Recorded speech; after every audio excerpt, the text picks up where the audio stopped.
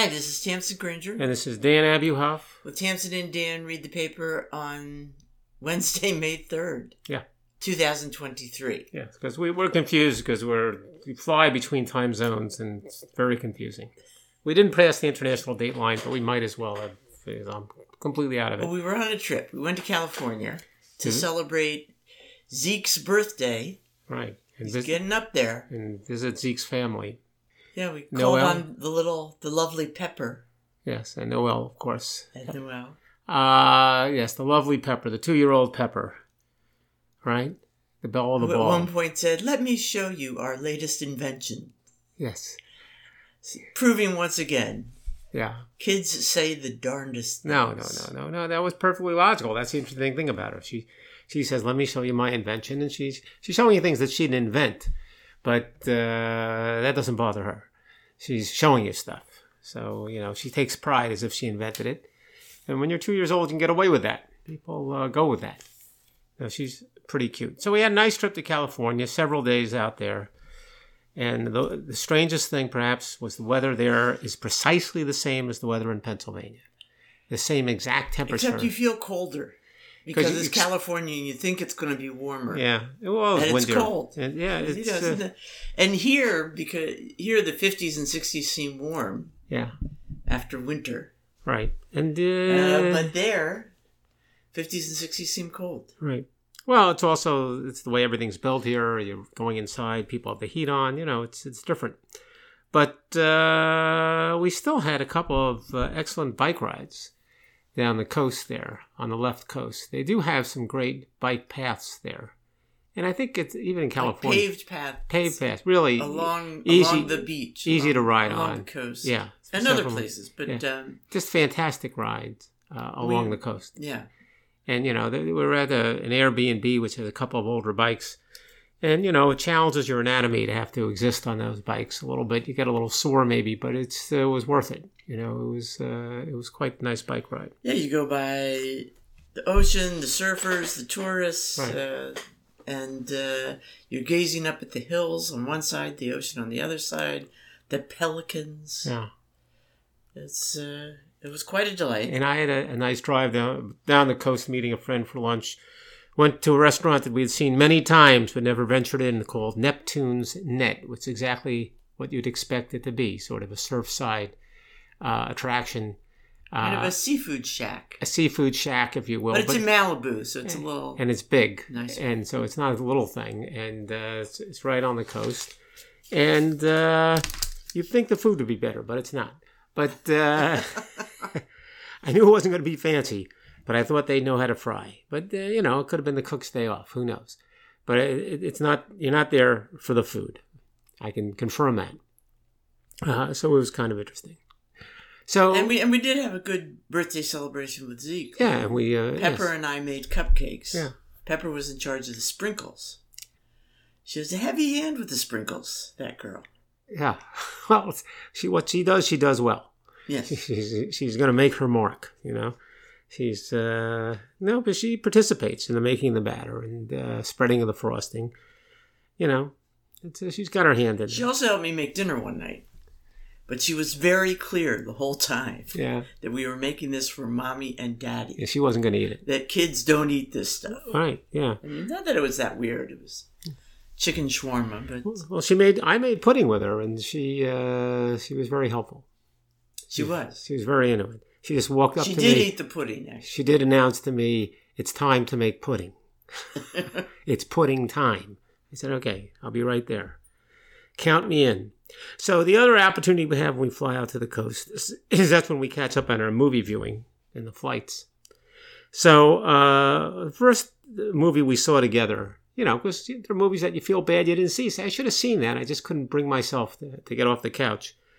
We saw The Fabelmans, which is the Steven Spielberg movie, the semi-autobiographical movie about how he grew up in California and became a filmmaker. And it was a contender for the Academy Award for Best Picture. At one point, I think early in the season, it was a favorite. Got some warm reviews. It got a few tepid reviews. So what did you think? I was a little bored. Yeah. I told you I thought it was kind of self-indulgent. Yeah. I mean, I think the story was very interesting to him. I just got bored. Yeah, I was disappointed. I was a better bet to like the movie than you, probably. But I'm kind of with you on this. I mean, I thought he kind of strung together a couple of events which really resonated with him in terms of earmarking significant developments in his childhood and his relationship with his parents and the like. And while they resonated with him, I don't think it resonated with anybody else particularly. So he attached a little too much significance, or perhaps they felt that they were worth the attention that he lavished on them. They weren't actually that dramatic or that interesting, or frankly, the characters weren't as sympathetic as perhaps I think he thought they were. And I'm thinking here of his mother. So, it was a little bit of a miss for me. I was kind of shocked. I thought it would be very, very good, and it wasn't. So we don't give that a high score. And then we saw Elvis. That I kind of put it on as we had a little time left, so I saw the first 20 minutes, and you saw a little bit, and you picked up and saw the rest of the movie on the way back. So what do you think? I don't even know why. Well, you don't have to apologize, but you didn't like the movie. I was excited at the beginning because there was, some coverage of the influence of black music on him and others. And he goes to a few black clubs. Yeah. And so I kind of thought that might continue more or some. I don't know what I thought. But in the end, the movie just really dwells on Colonel Parker. I think I was supposed to know that. His manager. And how he you're only supposed to know because I told you that. But yes, that was. No, I think if you read the reviews, if you read summaries, this is, even from the beginning, it's Tom Hanks, Colonel Parker, telling the story. Or it's framed by Colonel Parker. So I was just being stupid, and I just thought there'd be more music. And of course, the problem with movies about musicians, and you have other people playing them and singing their songs. Yeah. It's never quite as... No, I don't think that was a problem. I mean, I thought the performance stuff was good. And Baz Luhrmann made the movie. His stuff is kind of over the top. And I've liked maybe 1.5 movies he's done. Most of them I don't like because I don't think they hang together at the end. I don't think there's much substance. It's all frosting. It's no cake. And that was certainly true of this movie. I thought the scenes where he was shooting the concert type stuff, which I saw in the first 20 minutes, or at least a good sampling of them, I thought they were good because it's right up Baz Luhrmann's alley. It's over the top, Elvis, people going crazy, women jumping the aisles, whatever. But that was the whole movie. I mean, I thought I'd seen the whole movie in the first 15 minutes. Sounds like I did. Yeah. I didn't quite finish the movie. And it's a long movie. Yeah. And I don't know why I stuck with it as long as I did. Again, I got bored. And it's one thing to give a negative review, another thing to apologize for watching it, Tamsen. I think you don't have to apologize for watching it. No, but if you're just watching it on a plane trip, and you're not enjoying it, why wouldn't you just turn it off? You did. Eventually, I watched way too much of it. God, I was just I don't know. All right, so while you were watching that, I dialed up a series called The Last Movie Stars, which is really a documentary about Paul Newman and Joanne Woodward, led by Ethan Hawke. But it's kind of cleverly done in that what they do is they have transcripts of these tapes that Newman made about his life and his life with Joanne. And they read them. They sort of act them out a little bit. And he brings in all these very well-known actors like Laura Linney and Mark Ruffalo and people like that who read these parts. And they have a lot of archival footage. And there's a lot of informal just banter between Hawke and these actors about what they recall of Newman, what they knew of Newman, what they thought of Newman as an actor. And I managed to see the first 2 episodes. And I won't say more except to say it was really good. Really good. Really recommend that. So I'm that surprised. was on HBO? It's an HBO Max, yeah. And what was it was called? The Last Movie Stores. The Right, theory being that they're the last movie stores. That's the only one to remember then. Yes, I think so. For our recommendation. All right, so you have the art. Well, this was the weekend where, I guess about twice a year, the Times puts out a big couple of sections about the museums. What's in museums? Mm-hmm. There's a lot of advertising and discussion of what to see all over the country. Mm-hmm. So I'm not going to talk about that. Okay. Because I didn't have time to digest it. I was running around playing with. Well, I don't think you were that impressed Pepper. by it. I mean, there's nothing you read. You didn't. No. There was plenty, but I really didn't have time to prepare. All right, you can talk about it next week. You misunderstood what I said. All right, fine. I'm not ready to say what to I just didn't totally digest it. Okay. But I have a couple little snippets of things. One is, speaking of airports, and speaking of Denver, we always think about Denver when we're visiting Noelle. Mm-hmm. She grew up in Denver. Apparently there's this famous giant blue fiberglass horse rearing in front of the Denver airport. Yeah. And I love public art like that. I love giant art. Mm-hmm. Who doesn't? And it just... so there's an article about all the weird art of the Denver airport in the Sunday business section, actually. Mm. And how the Denver airport, has been using art and using conspiracy theories that grow up around the art to enhance their publicity. Mm-hmm. It's like, PR, free publicity. Mm-hmm. So, I glanced at that. That's kind of a fun article if you want to go into it. But the thing that struck me about the big blue horse is it actually ended up killing its creator. Right, I read that. The artist who was putting it together. Yeah. In the process of assembling the 9,000-pound cast fiberglass sculpture, a piece came loose and severed an artery in his leg, and he died. Yeah. I mean, that's some killer sculpture. Yeah. Okay, so that's impressive. Then there was an interesting little article in the Times about digitizing a catalog from the 19th century of silhouettes. Mm-hmm. Okay, there was a silhouette artist, William Bache, who worked... very early 19th century, like 1803 to 1812. Mm-hmm. And he traveled around and he did silhouettes. He had a thing called the Physiotrace, which is a mechanical device that could trace your profile. Mm-hmm. And he would use that to trace an exact profile, cut out that profile, and,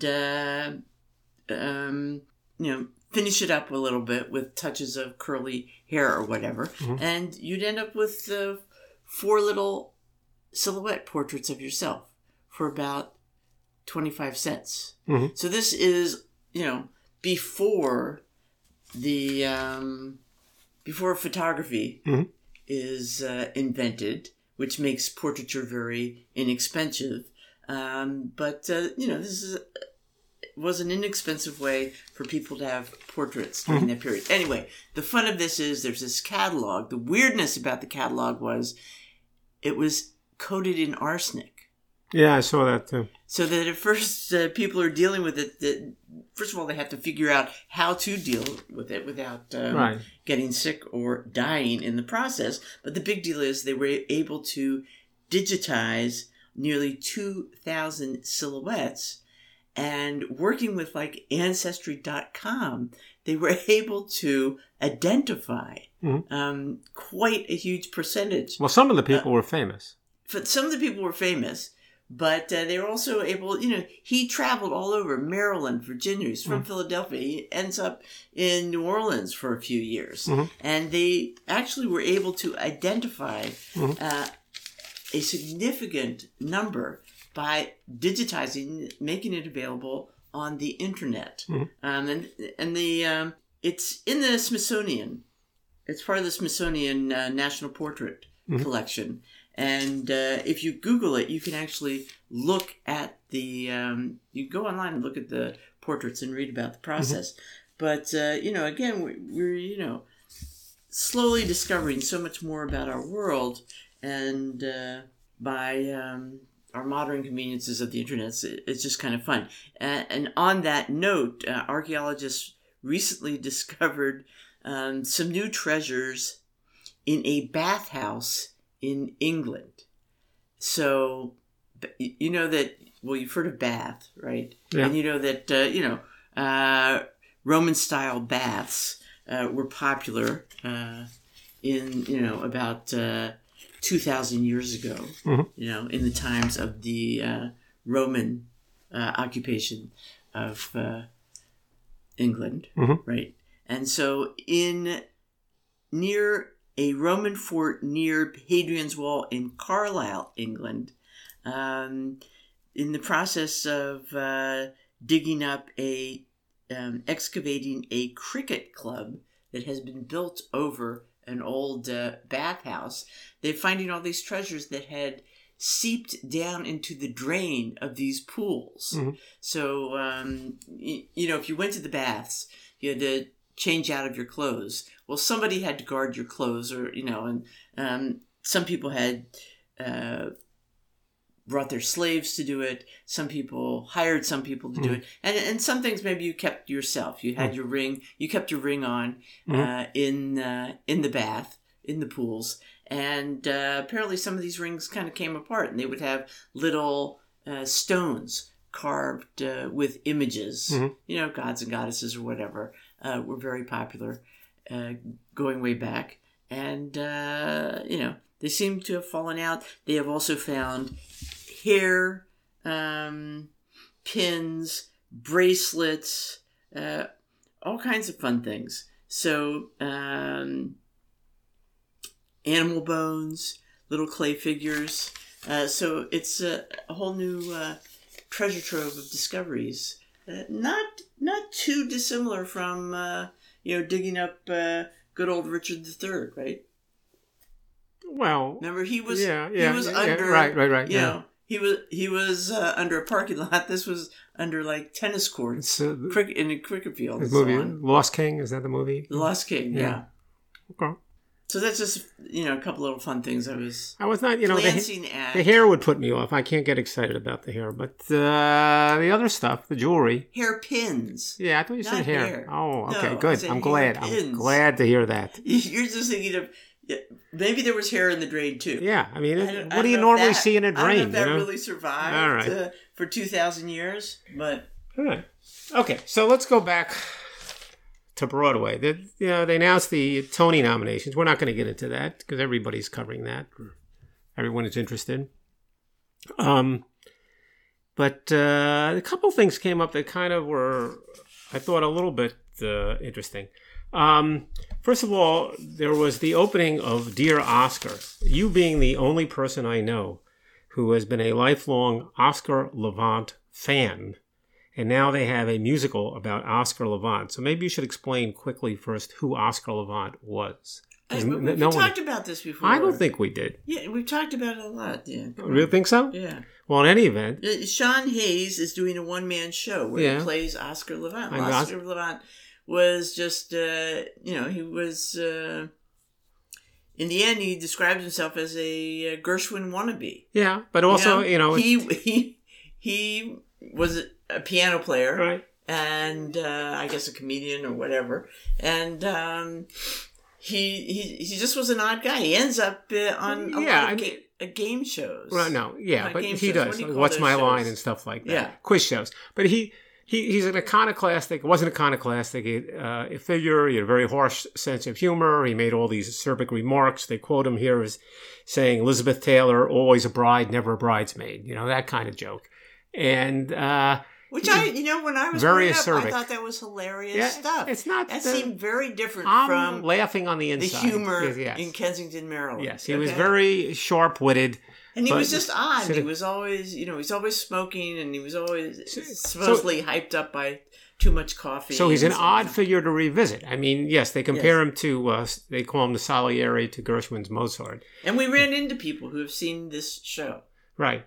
And so we had high hopes. They all said to me... What did they say? I never heard of Oscar Levant before. There you go. But they liked it. But they thought... But now they're interested. Yeah. Okay.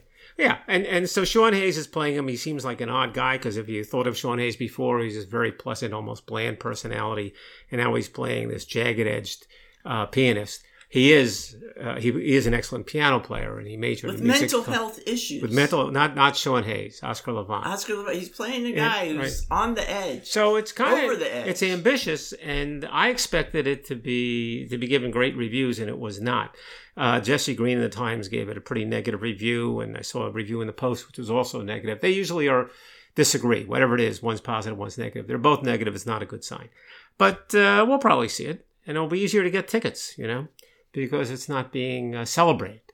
But you know what I'm going to do? I'm going to just see it and say, well, that doesn't seem like him. Oh, no, I think you will. I think you will. I don't think that's the problem. I think the problem is that they're watching it. It's like Oscar Levant, and they don't really cotton Oscar Levant. I think that's really what's going on.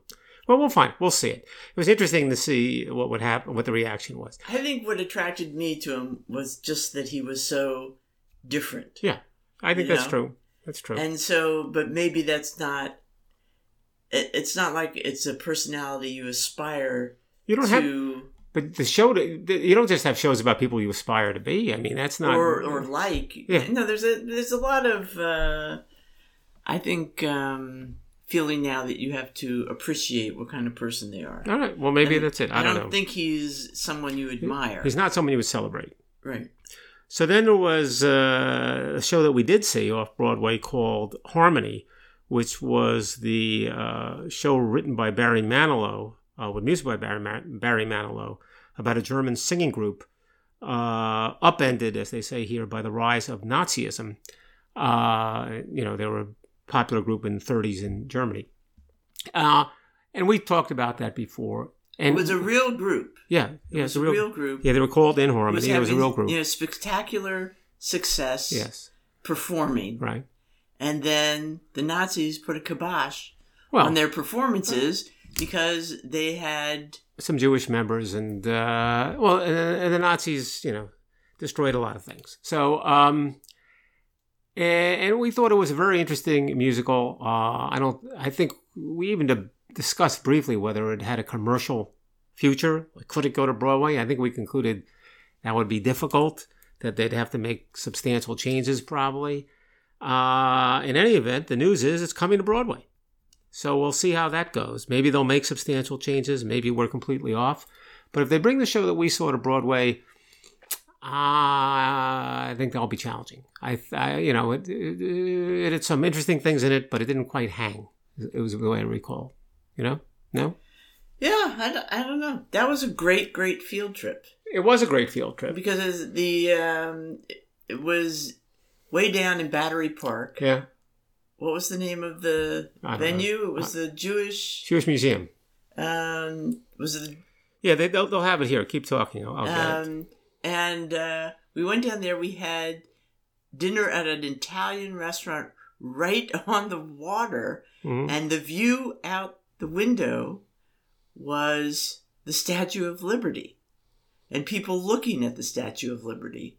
And it was, it wasn't the greatest food in the world, but it was absolutely delightful. It was a ridiculously cold, windy winter night, and the show was pretty darn terrific. Yeah, so it was at the what's called the Museum of Jewish Heritage in Lower Manhattan. And was put on by a group called the Yiddish Folksbiene.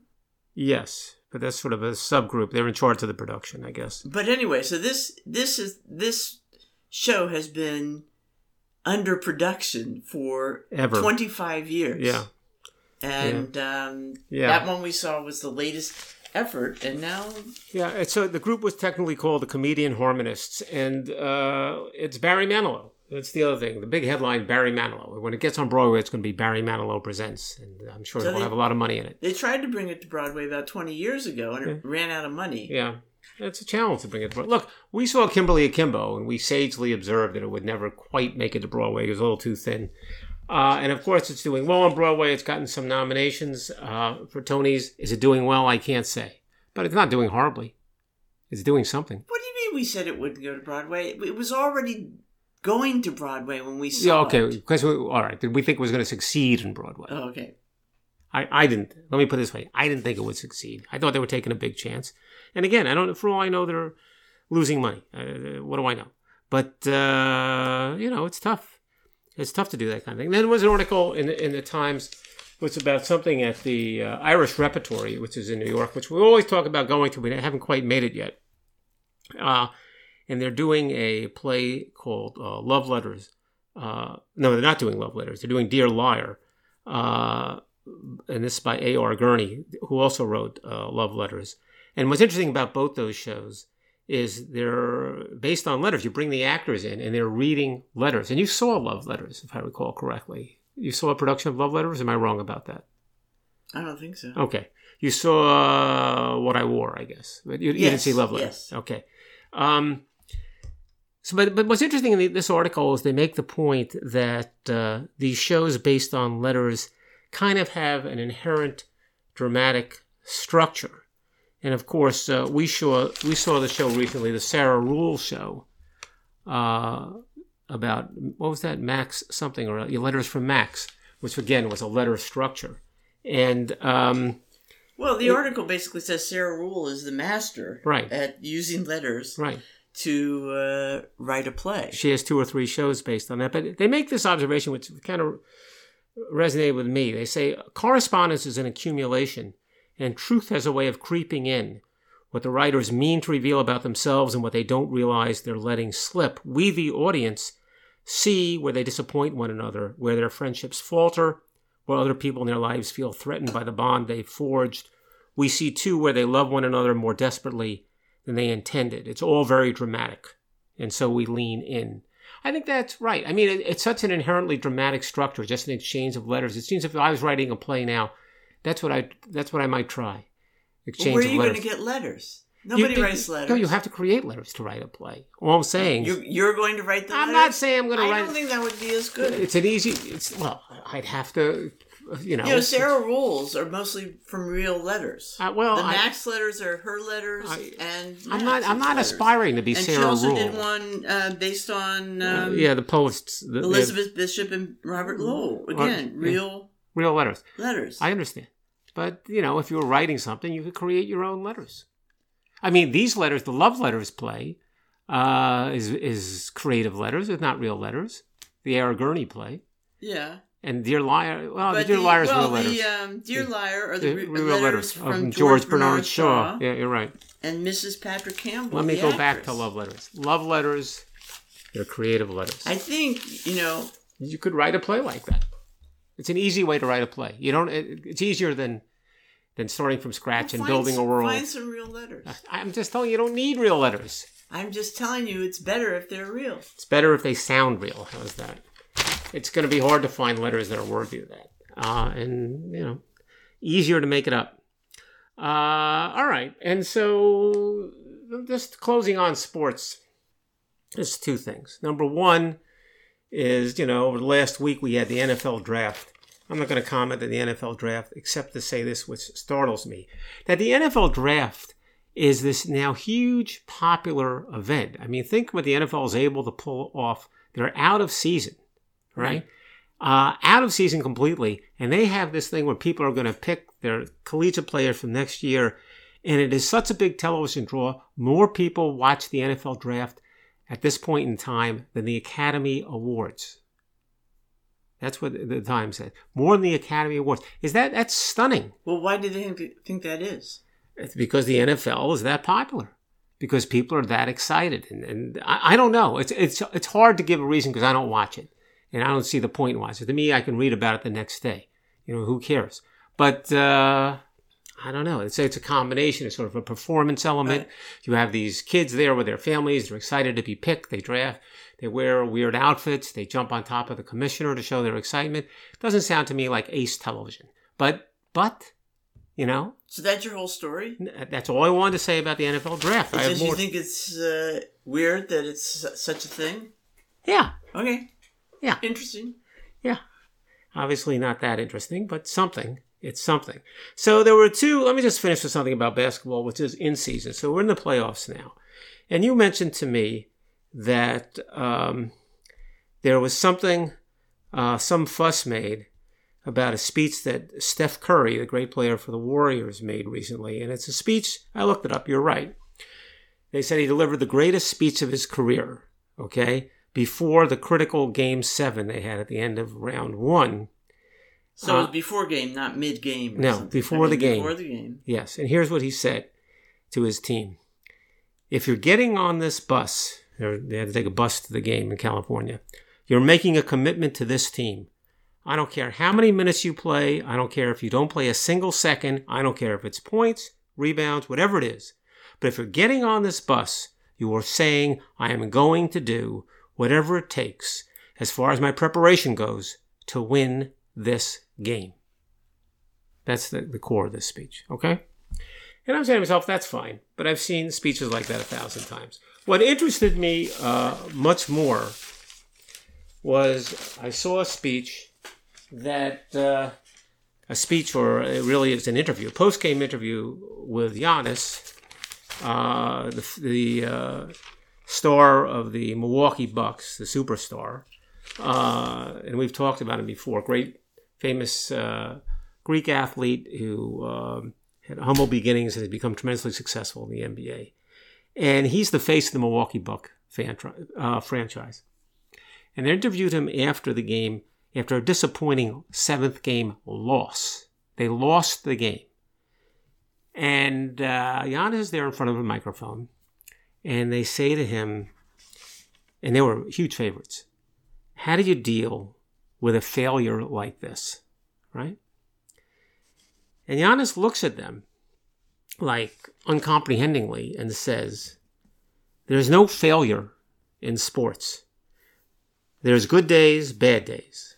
Some days you're able to be successful. Some days you are not. Some days it's your turn. Some days it's not your turn. And that's what sports is about. You don't always win. Some other people are going to win. And this year, somebody else is going to win. We're going to come back next year and try to be better. That, to me, is a great speech.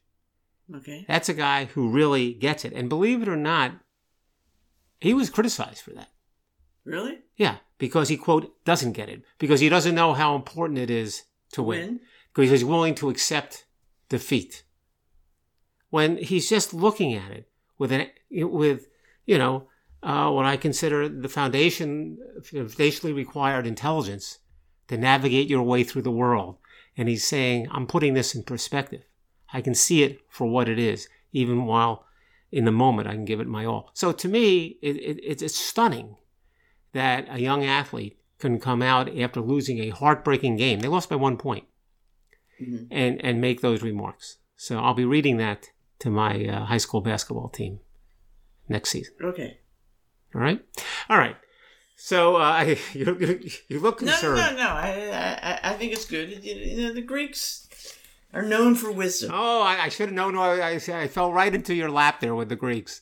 You're right.